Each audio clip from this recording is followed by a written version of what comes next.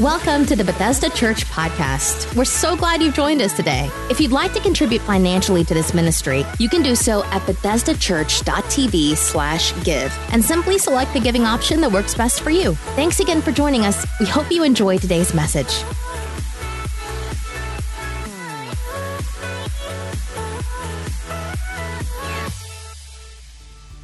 Amen. Thank you so much for your giving, and thank you for taking the time to write a card, make a card, and for the team for organizing all that. Thank you guys so much. It is an honor to be your pastor, and just excited to see what God is going to do this month and in the new year. How many believe that the best days are still in front of us, not behind us? PK and I are very thankful for each and every one of you, and I'm super pumped up about the series that we're jumping into. Kind of underneath the framework of Christmas at Bethesda. I believe that we're going to have a lot of fun over the next few weeks, but I also believe that the Holy Spirit is going to speak to your life, to speak to your heart. This time of year, we all know this time of year as the holiday season. And holiday actually means holy day. That's what it means when we say holiday. It means holy day. But unfortunately, these holidays or these holy days oftentimes become hollow days. They become empty days. This holiday season that comes with the promise of satisfaction, after all, it is known as the most wonderful time of the year, but that promise goes unfulfilled in a lot of people's lives. Instead of being filled with hope and peace, we come out of seasons like this and we emerge on the other side of Christmas with less money, less peace, and less energy. And this series is our attempt to keep you from experiencing the emptiness that many people feel in the holiday season. Now, I believe that if you want to know how something works, the best thing to do is to ask the Creator. And when it comes to celebrating, there's no one better to ask than the original party planner. And the original party planner is none other than God himself. Now, you may not think of God as someone who likes fun, but he is. All the way back in the Old Testament, Moses met with God to get instructions on how to organize the people and the nation of Israel. And it was during that conversation that God said his people should build their calendar around 7 feasts or 7 celebrations that was meant to enrich the lives and teach people how to enjoy the goodness of God. And there's no way I could teach all the details of those 7 feasts because each one of them are distinct and they are intricate details involved with all of them. But there are some common themes that they all share. And if you'll incorporate the themes from the feast that I want to share with you today, I believe that you're going to experience a freshness of God's presence in your life. How many want to experience a freshness of God's Spirit in your life, even in the season that for a lot of people is most stressful? And our theme today is relearning rest. Relearning rest. I believe that today is going to be extremely important for you, and here's why. There is an epidemic of exhaustion in our culture. It's clearly seen in fatigued minds that are bombarded with information, nonstop emails, texts, and decisions. It slows down our ability to process. Our memory slips. Our creativity fades, and we settle for short-term goals instead of long-term goals. Not only do we have fatigued minds, a lot of people in our culture, because of exhaustion, they have inconsistent emotions. Inconsistent emotions. We've all come home from work and overreacted about something that was insignificant, and we have that moment where we think, where did that come from? Why did I respond so drastically over something so small? And what we have to understand is that an out-of-control emotion is only reflecting an out-of-control pace. I'm going to say that again. An out-of-control emotion reflects an out-of-control pace. So we have fatigued minds. We have inconsistent emotions. We're exhausted. We have damaged relationships, whether it's an undernourished marriage, a distracted parenting, or the slow fade of friendships. When you're tired, everyone connected to you suffers. We have fatigued minds, inconsistent emotions, damaged relationships, and it culminates with a lacking faith. Our faith is lacking. And it's a sign that you're at capacity when you start skipping church because you've got too much to do. Your definition of prayer becomes rushing through a long list of things that you need God to do. And Bible reading results in you waking up with drool all over the pages. Come on, y'all. When your faith becomes an obligation, your life has become overextended. And our attempts to rest, whatever those attempts are, many times fall short of us actually finding rest. It is very likely over the next few weeks that you will have time off. But my concern is that you will not rest. Anyone ever returned from a vacation and you were more tired after the vacation than before you even left? You were worn out. We take sleep meds, we scroll social media, and we use our PTO. But despite our best efforts, we cannot escape exhaustion, meaning that there must be something more to rest than we actually realize. And it's been one of my goals over the last not just few months, but actually a few years, is to find a rhythm of rest. Sometimes I succeed, sometimes I fail. But I want to give you 3 fresh things today that I believe will help you find rest in the season where most people live exhausted. Number 1, rest reveals our spiritual condition. Rest reveals our spiritual condition. When we talk about spiritual conditions in the church, we usually talk about total versus read. How much Bible are you reading? What does your church attendance look like? How much money are you giving? That's usually the gauge to what we think is spiritual. And I want to say, up front, all those things are extremely important. How many know coming to church, reading your Bible, giving, praying, all of those things are important for you to find what you need in the presence of God, right? We all agree.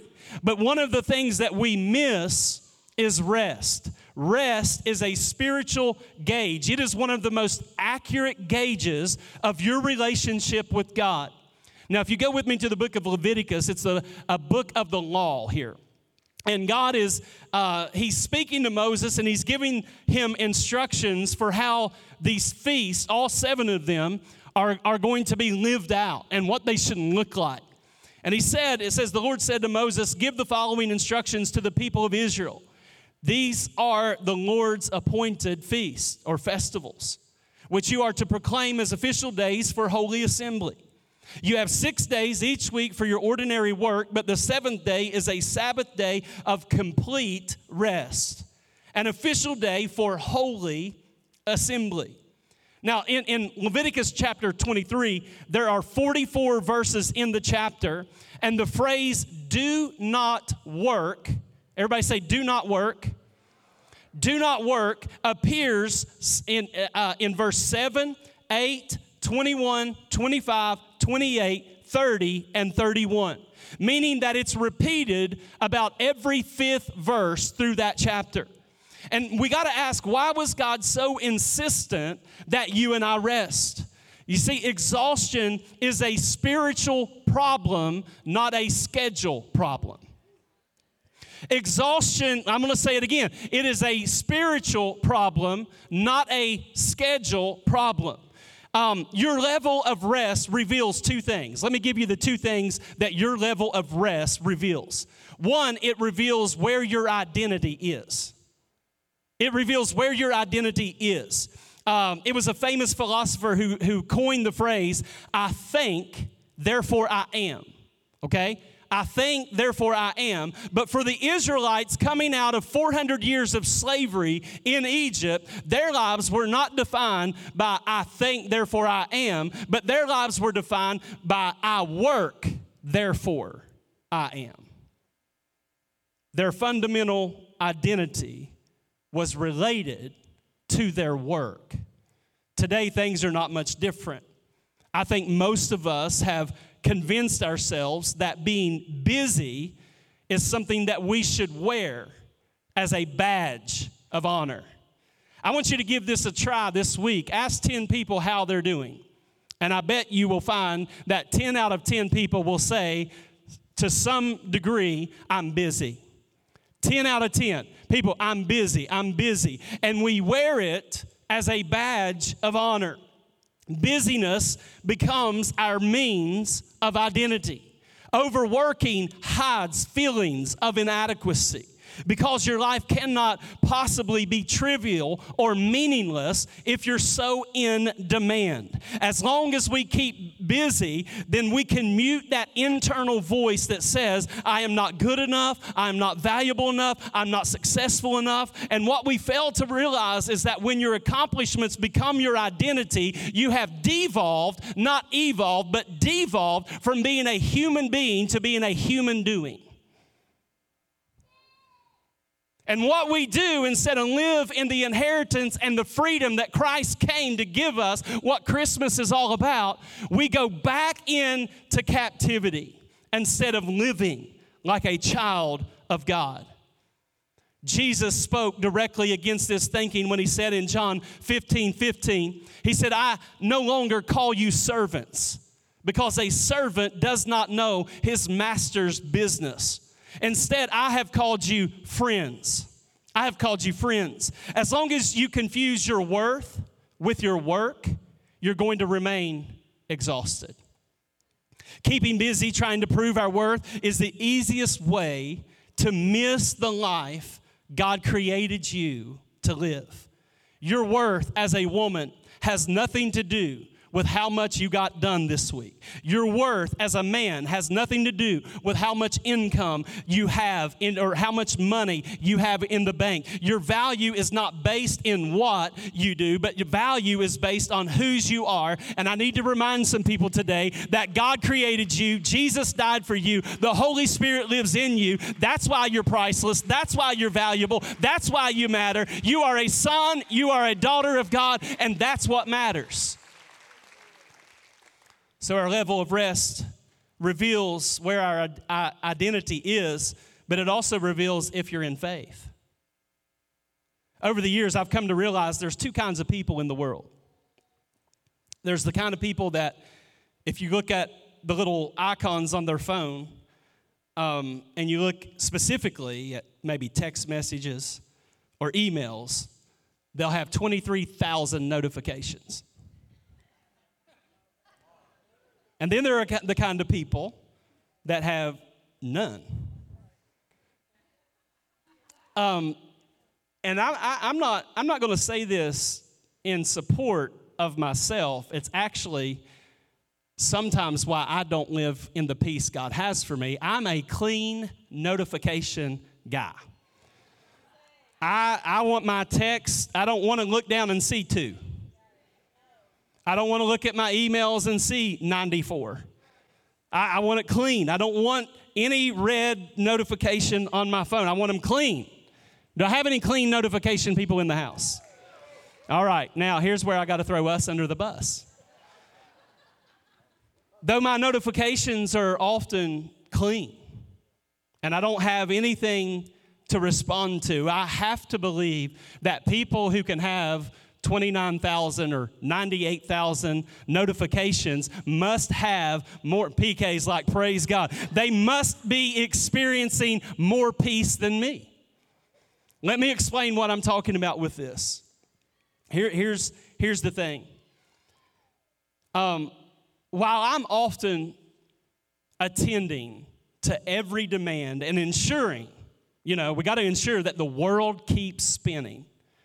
Those who do not clean their notifications rest in the fact that there's only so much that you can get done.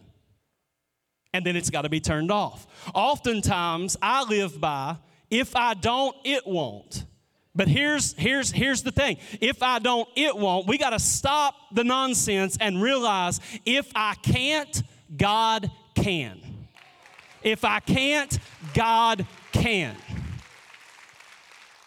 Mortgages and student loan payments will pressure you into thinking that everything depends on you. The calendar passing and your dreams being delayed will tempt you to take matters into your own hands. And life has a way of pulling you toward doubt and demanding that you and I do more. But refuse the pull. Settle on the fact that God orders your steps, God opens doors, He provides in perfect timing. True rest is found in embracing our limits and remembering God is unlimited. If you believe that, give the Lord a hand clap right there. Come on, church. He's unlimited. So number one, rest reveals our spiritual condition. Number two, rest is your responsibility. I'm going to make some people mad, but I don't care. I'm so tired of being concerned about that. Rest is your responsibility. Rest for me is my responsibility. We have a tendency to blame our lack of rest on people. Well, I can't rest because the boss won't let me. I can't rest because, I got to do A, B, and C. I can't rest, and it's the culture's fault. It's my kids' fault. It's my spouse's fault. Your soul is your responsibility. No one else is responsible for your soul. No one else can take the blame for your exhaustion or your lack of rest. Your soul is your responsibility. Now, in light of that statement, let me just go ahead and confess. Here's what I found. It takes work to rest. How many have found that if you're going to rest, you're going to have to work to find the rest? You're going to have to work to find those seasons of rest. And I want to give you a few things here real quick that in relationship to the fact that rest is your responsibility on how you can do it, all right? Number one, you got to set aside time. You've got to set aside time. These celebrations that God gave, these festivals that He gave, were to create rhythms in the life of His people. They were to reinforce something that we all know because it's one of the 10 Commandments. It was to reinforce the idea of Sabbath. Sabbath means to cease, to stop, to take your hands off of it. So the practice of Sabbath is simply having a weekly 24-hour period where you stop working and you enjoy life and you enjoy God and you enjoy the people God has placed in your life. Now, when I say things like this, people will say, well, Pastor, I've tried, but every time I get to the day that I'm supposed to be off, my list is not done. I've got more things to do, even though it's my time off. Now, let me just ask real quick, has anybody ever watched those competitive cooking shows where they have a timer? And they've got to cook and make these masterpieces, and they got a certain amount of time. But when the buzzer goes off, when the clock stops, no matter where they are, their hands have to go up. They're not allowed to move a Brussels sprout.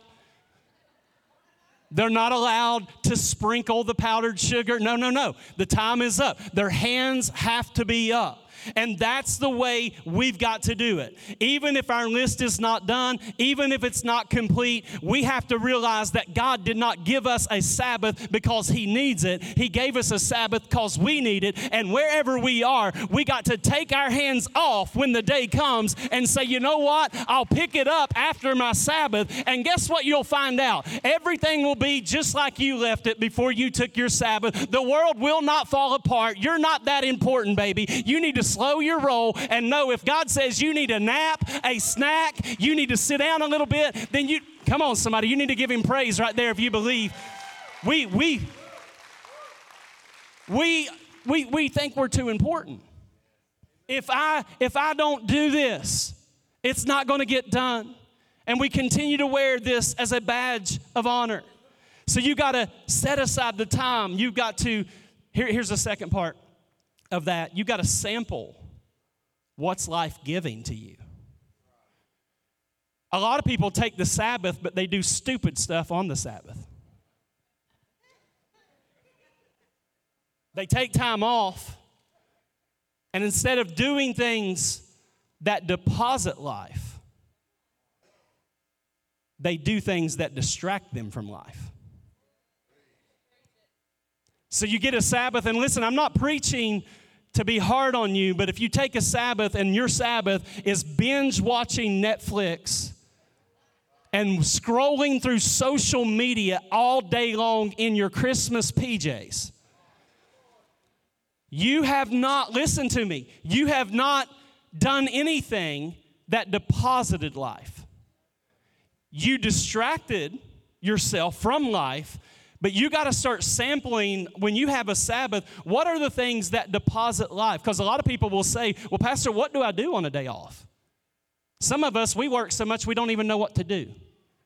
We get on people's nerves on a day off because we don't know what to do with ourselves. We've got to sample what is life-giving. It could be for you a walk with your spouse. It could be a date night. It could be, a lot of different things. You've got to find some things that actually deposit life into you, not things that distract us from life. So set aside some time, sample what is life-giving, and here's the one that's probably going to be the hardest. On the Sabbath, when you take a day off, you need to find time in that day to sit in silence.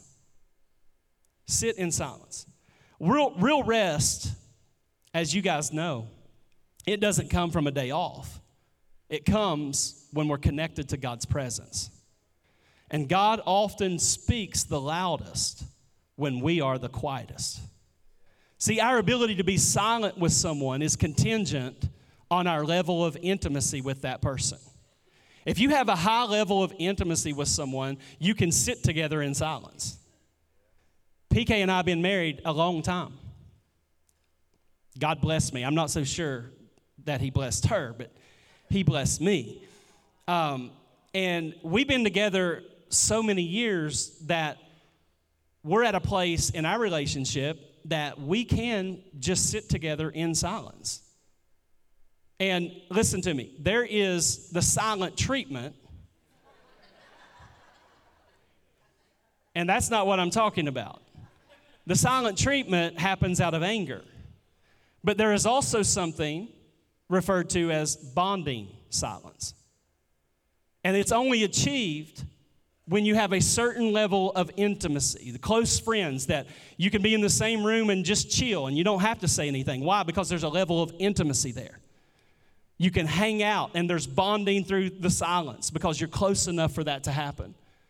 And some of us, we can't get quiet with God and sit in silence because our level of intimacy with Him is not there. To get quiet in God's presence would make some of us extremely uncomfortable, but maybe that's revealing the level of intimacy that you have or the lack thereof. See, it's the capacity to simply be with each other because we like being together. At the core, sitting silently with God is our commitment to reestablish relationship. Watch this, not based on our demands of what He do for us, but based on friendship. Jesus said, I don't call you servants, I call you friends. Jesus wants a level of intimacy with you. And a lot of times we're missing out. And here's something else I will share with you. God is not just a peaceful person. He's not just a peaceful person. God is, in fact, peace. When we sit in God's presence, we are sitting in the presence of peace. And when God said rest or to find rest, He says that the only place we find it is in His presence. It's found in Him and nowhere else. That's why Matthew 11:28, Jesus said, come to me, all of you who are weary and carry heavy burdens, and I will give you rest. I want you to notice Jesus doesn't say come to religion or come to rules or come to rituals or come to regulations. The antidote for stress and emptiness is not a plan for time management or program for stress relief or a fresh philosophy in our life. It's none of those things. Jesus alone, Jesus by himself is the antidote for a tired soul. And if you're tired, stressed out, empty, and the holidays always end up being hollow, Jesus says, come to me and I will give you rest. That's where it's found. Nowhere else. You're not going to find rest anywhere else. For a lot of people, that's intimidating because you're thinking, well, Pastor, you don't know the stuff I've done. The invitation still stands. It doesn't matter what you did. The invitation is come. But you don't know my background. Jesus says come. You don't know what I'm struggling with right now. He does know what you're struggling with right now, and he still says, come. You don't know the stuff I plan to do tomorrow, Jesus. Yeah, he knows the stuff you plan to do tomorrow, and the invitation still stands. Come to me if you're tired and weary, and I will give you rest. John 6:37, he says, whoever comes to me, I will never drive away. It doesn't matter your past, your present, your future. He says, I will never reject you. And some of us have been rejected by so many people that we bring our trauma and our triggers into our relationship with God, the one who would never reject you. The one who would never turn you away. And because we don't pursue peace through him, we try to find it in all these empty measures. Rest reveals our spiritual condition. Rest is our responsibility. And as the worship team comes, rest carries great risk and reward. Great risk and reward. The Bible is filled with principles and commands for living. Maybe the most famous are the 10 Commandments. And I'm not preaching us back under the law. Please don't, think he's preaching us back under the law. I just a few months ago preached that we've been delivered from both sin and the law. But how many know there are some pretty good principles? There's some really good principles. And Sabbath is one of those principles. That a day off, a time to rest, God's peace is important. And God gives us these things, and he gives us a Sabbath to make our life better, not worse, to make it better.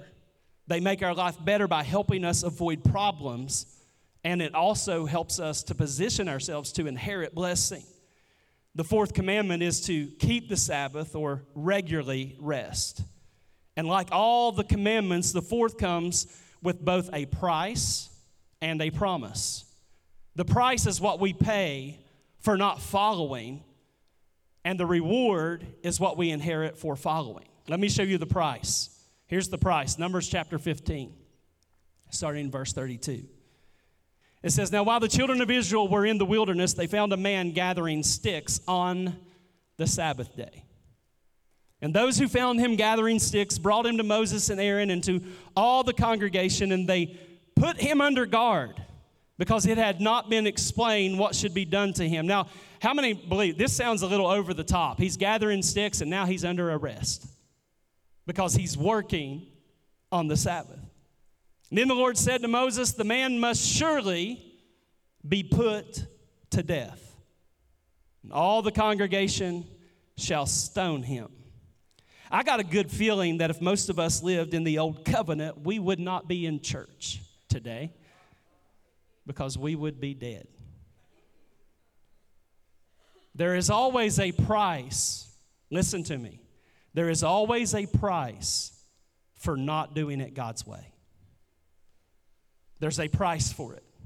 And when we look at this and we see this text, we understand that 1 Corinthians 10:6 tells us that everything in the Old Testament is a physical picture of a spiritual reality. And in the Old Testament, 4 things required death. 4 things required death: murder, adultery, rebellious kids. Have to remind my kids sometimes, you better be thankful you're not living in the old covenant.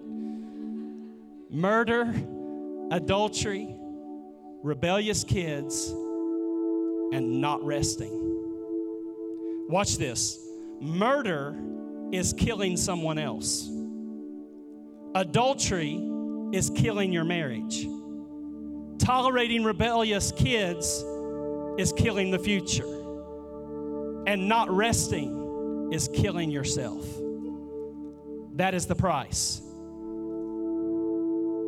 One of the leading causes of death in our nation is stress. It's killing people.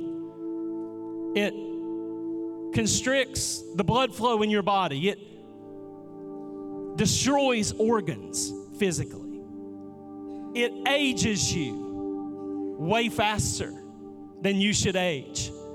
All because we are stressed out and anxious and always, worried about what's next, and we don't know how to rest. The man here refused to rest, and it killed him, and it's a picture of many of your lives that your lack of rest is actually killing you, and God sent me to warn you that there is a price that you will pay. That's not a negative thing. It's something we do to ourselves. It's not that God's punishing us. How many know we're bringing it on ourselves? It's not that he's punishing us, so please don't hear what I'm saying the wrong way. So there's a price, but there's also a promise. The promise is found in Isaiah 58. It says, if you watch your step on the Sabbath, in other words, you treat the day of rest like you should, and you don't use my holy days for personal advantage. If you treat the Sabbath as a day of joy, God's holy day is a celebration. If you honor it by refusing business as usual, making money, and running here and there, then you'll be free to enjoy God. Oh, I'll make you ride high and soar above it all. I'll make you feast on the inheritance of your ancestor Jacob. What is God saying? He's saying, I'll raise you above and you'll enjoy abundance if you'll learn how to rest. It's a picture of, in traditional Judaism, the family at the beginning of the Sabbath, they would recite a blessing. They would speak this blessing at the beginning of the Sabbath. And as the family would recite the blessing, the father of the family would take this saucer and goblet. They were glued together, welded together, and he would begin to pour wine into the goblet, into the cup, as the blessing was being recited. And he would purposefully continue to pour the wine until the entire blessing had been spoken. And he would not stop when it got to the top of the cup. He would keep pouring until the entire blessing was finished. And the wine would overflow from the cup onto the saucer. Because God was trying to teach his people that if you honor the Sabbath, if you honor my rest, if you seek me for your peace and to alleviate the anxiety, that I will bring you into a place of overflow. I'll bring you into a place that you could not get all by yourself. I'll release abundance into your life. I think the best way to illustrate this is to talk about the Lord's chicken. I got to talk about the Lord's chicken. Chick-fil-A, how many fans do I have? Chick-fil-A, they can get you in and out in about 2 minutes, even though the line's 7 miles long. It's an amazing restaurant.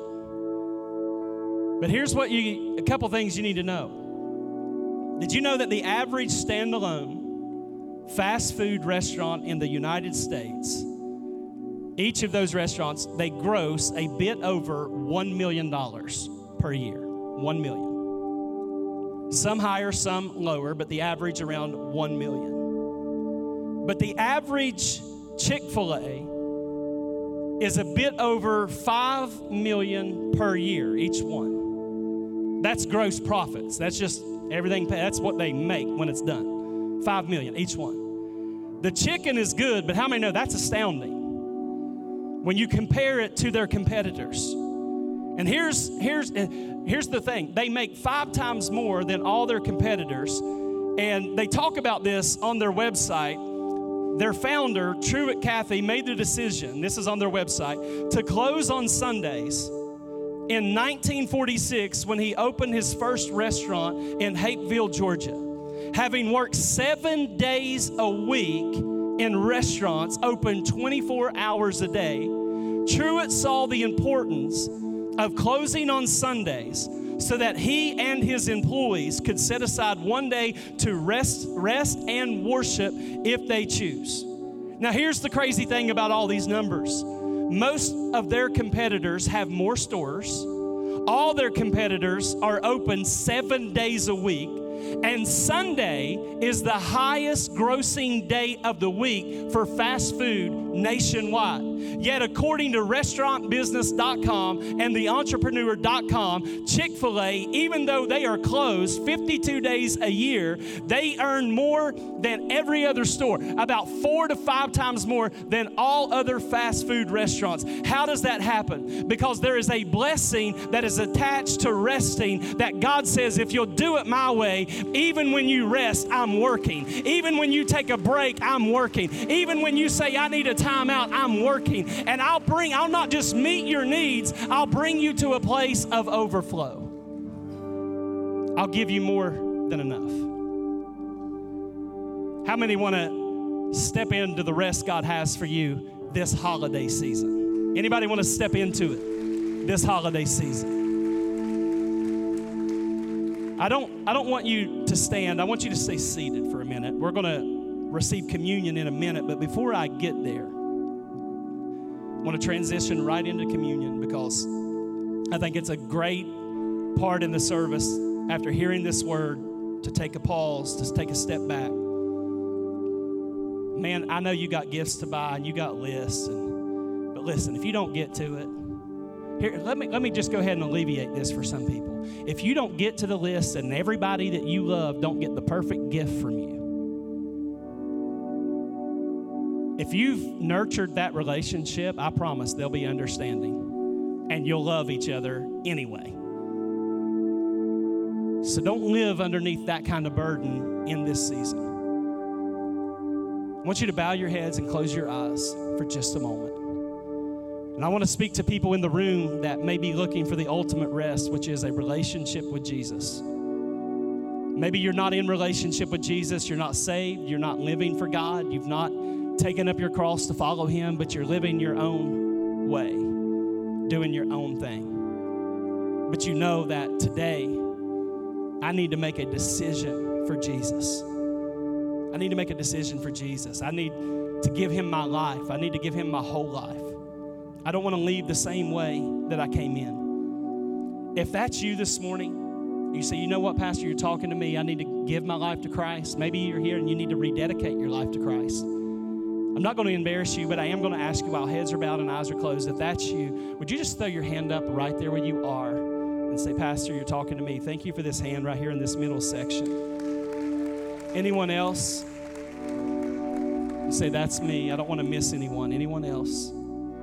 Before we pray. Anyone else? I want us to pray together out loud. Those of you online that are making a decision for Christ, you can pray with us right there where you are.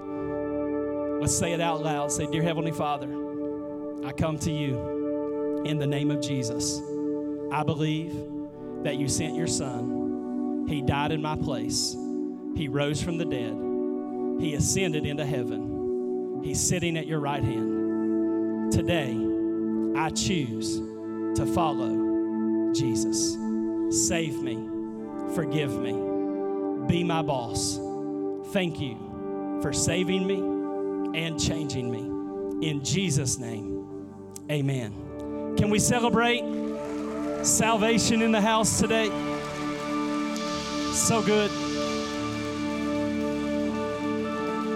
I'm going to ask if someone would bring me a communion element. Thank you so much. We're going to transition right here into communion. And I want to say a few things about communion.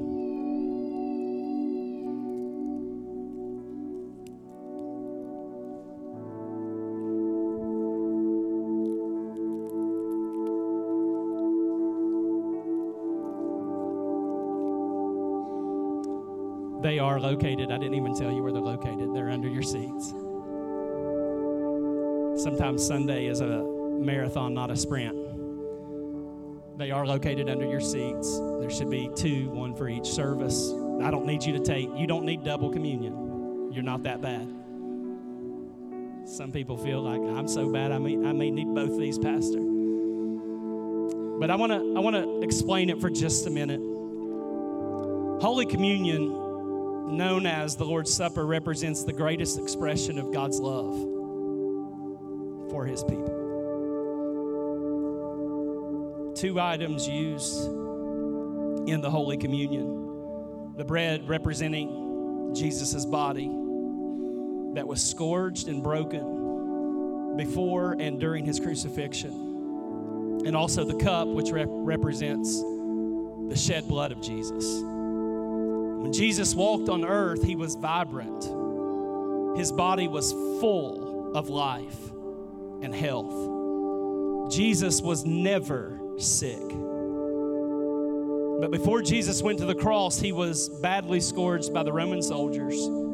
His body was torn as he hung on the cross. And at the cross, God supernaturally put all our sickness and disease and put them on Jesus' original perfect and healthy body so that you and I could walk in divine health.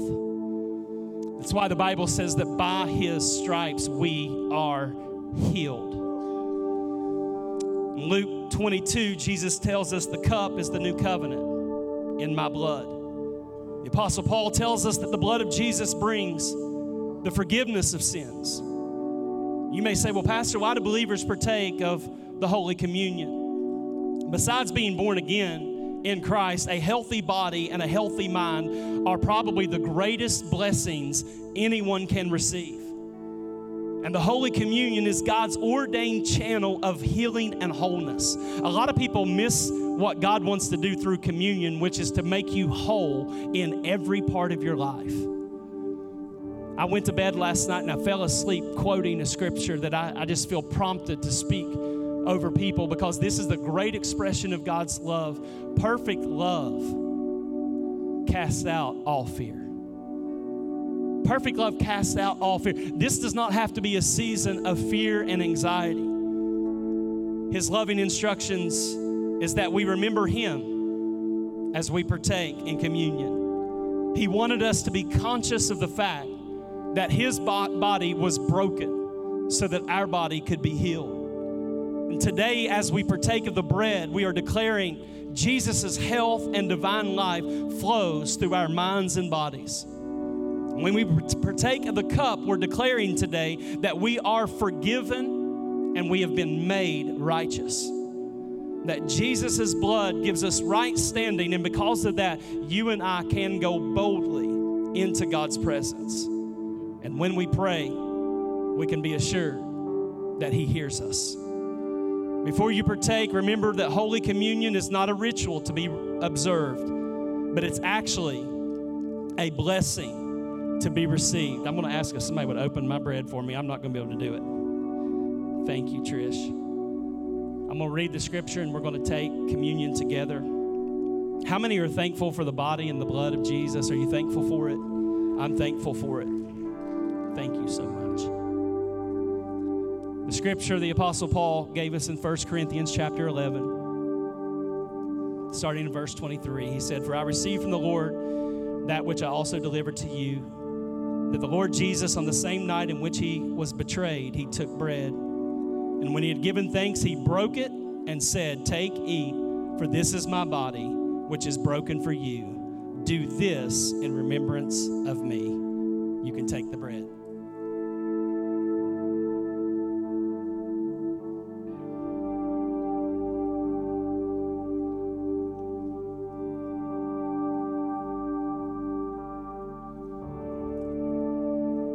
In the same manner, he also took the cup after supper, saying, "This cup is the new covenant in my blood.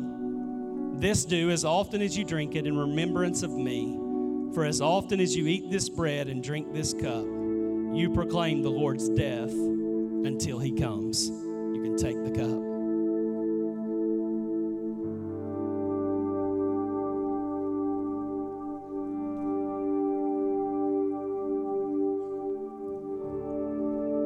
Can we just give God some praise right there where you are, in whatever way? Come on, with your words, use your words, talk to Him. Thank Him for His body. Thank Him for His blood. Salvation made possible through Jesus. Deliverance made possible through Jesus. Healing made possible through Jesus. Today we're going to celebrate. In closing this service out, we're going to worship. We're going to take this communion that we've just received and we're going to turn that into praise towards heaven as the worship team comes. I'm going to invite you to stand. I'm going to invite our altar ministry, our prayer team to come forward. If you need prayer for anything at all, if you need ministry at all, our altars are open. We invite you to come and allow us to pray with you and for you. God bless you. Thanks for listening to this week's message from Bethesda Church. We hope you'll stay connected by following us online. You can find us on Facebook, Twitter, Instagram, and our website, BethesdaChurch.tv. Thank you for joining us and have a great day.